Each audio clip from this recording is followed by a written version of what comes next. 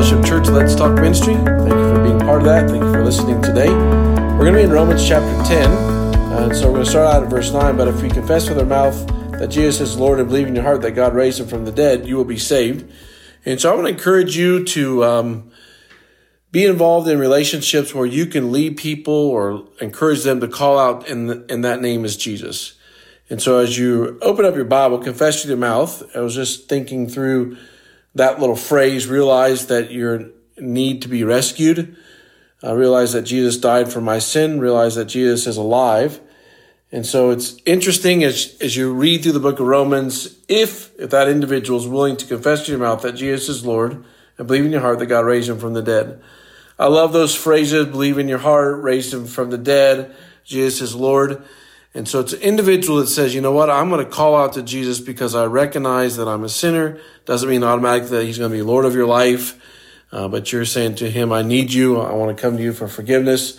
I do believe in you. And I believe that you weren't just a good person, but I believe that you are alive and that you're raised from the dead and that you're sitting at the right hand of your Father. Not that you have to believe all those things. You can add some things in there, but that's not the most important part. The most important is, all right, I'm willing to say I'm a sinner. I'm coming to you, Jesus, and you're going to be my substitutionary atonement for my sin. I don't deserve eternal life. I don't deserve life, but I found it in your name.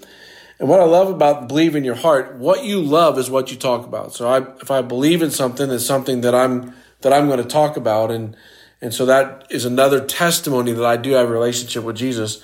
But there's a little phrase in here that over the years that I've missed, and as I was looking at it today, it's found in verse 12. For there's no distinction between Jew and Greek, for the same Lord is Lord of all.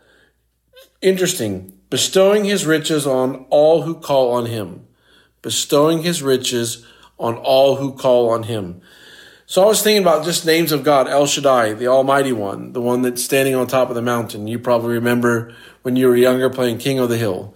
And so I'm sure that you're on that top for a little bit, but eventually somebody's going to knock you off. And as I think about El Shaddai, there's no one bigger than my Jesus. He will always be standing at the top of the hill. He is the Almighty One.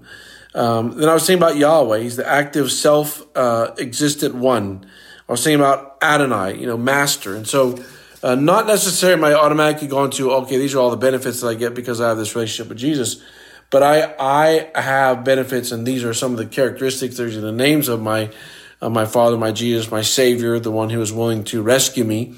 And so I love that. And then verse 13, for everyone who calls the name of the Lord will be saved.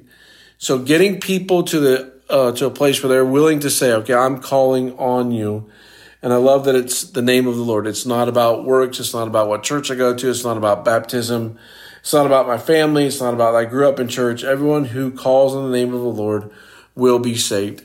And so I know that you're busy. I know there's a lot going on in our lives, and I would just want to encourage you to be involved in relationships that encourage people to call on the name of Jesus. That their salvation is only found in the name of Jesus. Their life as they live today is only found in strength and hope in the name of Jesus. And so there's a lot of other things that people are talking about right now.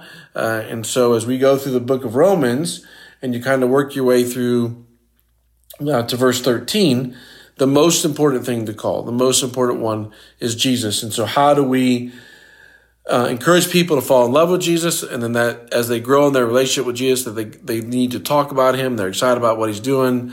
They learn about his riches, his characteristics, and who he is as their Father. And so they're going to go around and around and tell other people about what Jesus is doing in their life. So Romans chapter 10, 9 through 13 is, you could read all that if you'd like to on this day, but I just kind of picked up 9 and 12 and 13 for our time today.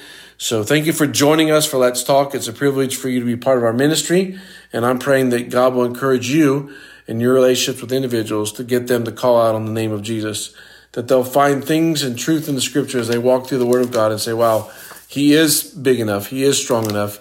And so I thank the Lord for an opportunity to open the scriptures. God bless you on this Friday, and I'd like to pray for you today. Jesus, we thank you for this opportunity to gather in a way that's not normal, it's new. And so Let's Talk is something that's available for individuals, and it literally goes around the world, so we don't have any idea who's going to pick it up today. But Father, however you direct it, whoever finds Let's Talk, that you would use your word of Romans chapter 10, that you would allow the scriptures to mold and shape individuals' hearts, and that they would want to talk more and more about you, Jesus, because of the relationship that they have with you, because of the characteristics of you, Jesus, as their strength, their rock, and their sustainer. So we thank you for this opportunity in ministry. Use your word however you see fit, Jesus, to bring honor to your name and your name alone. It's in your name we pray. Amen. God bless you and have a great day.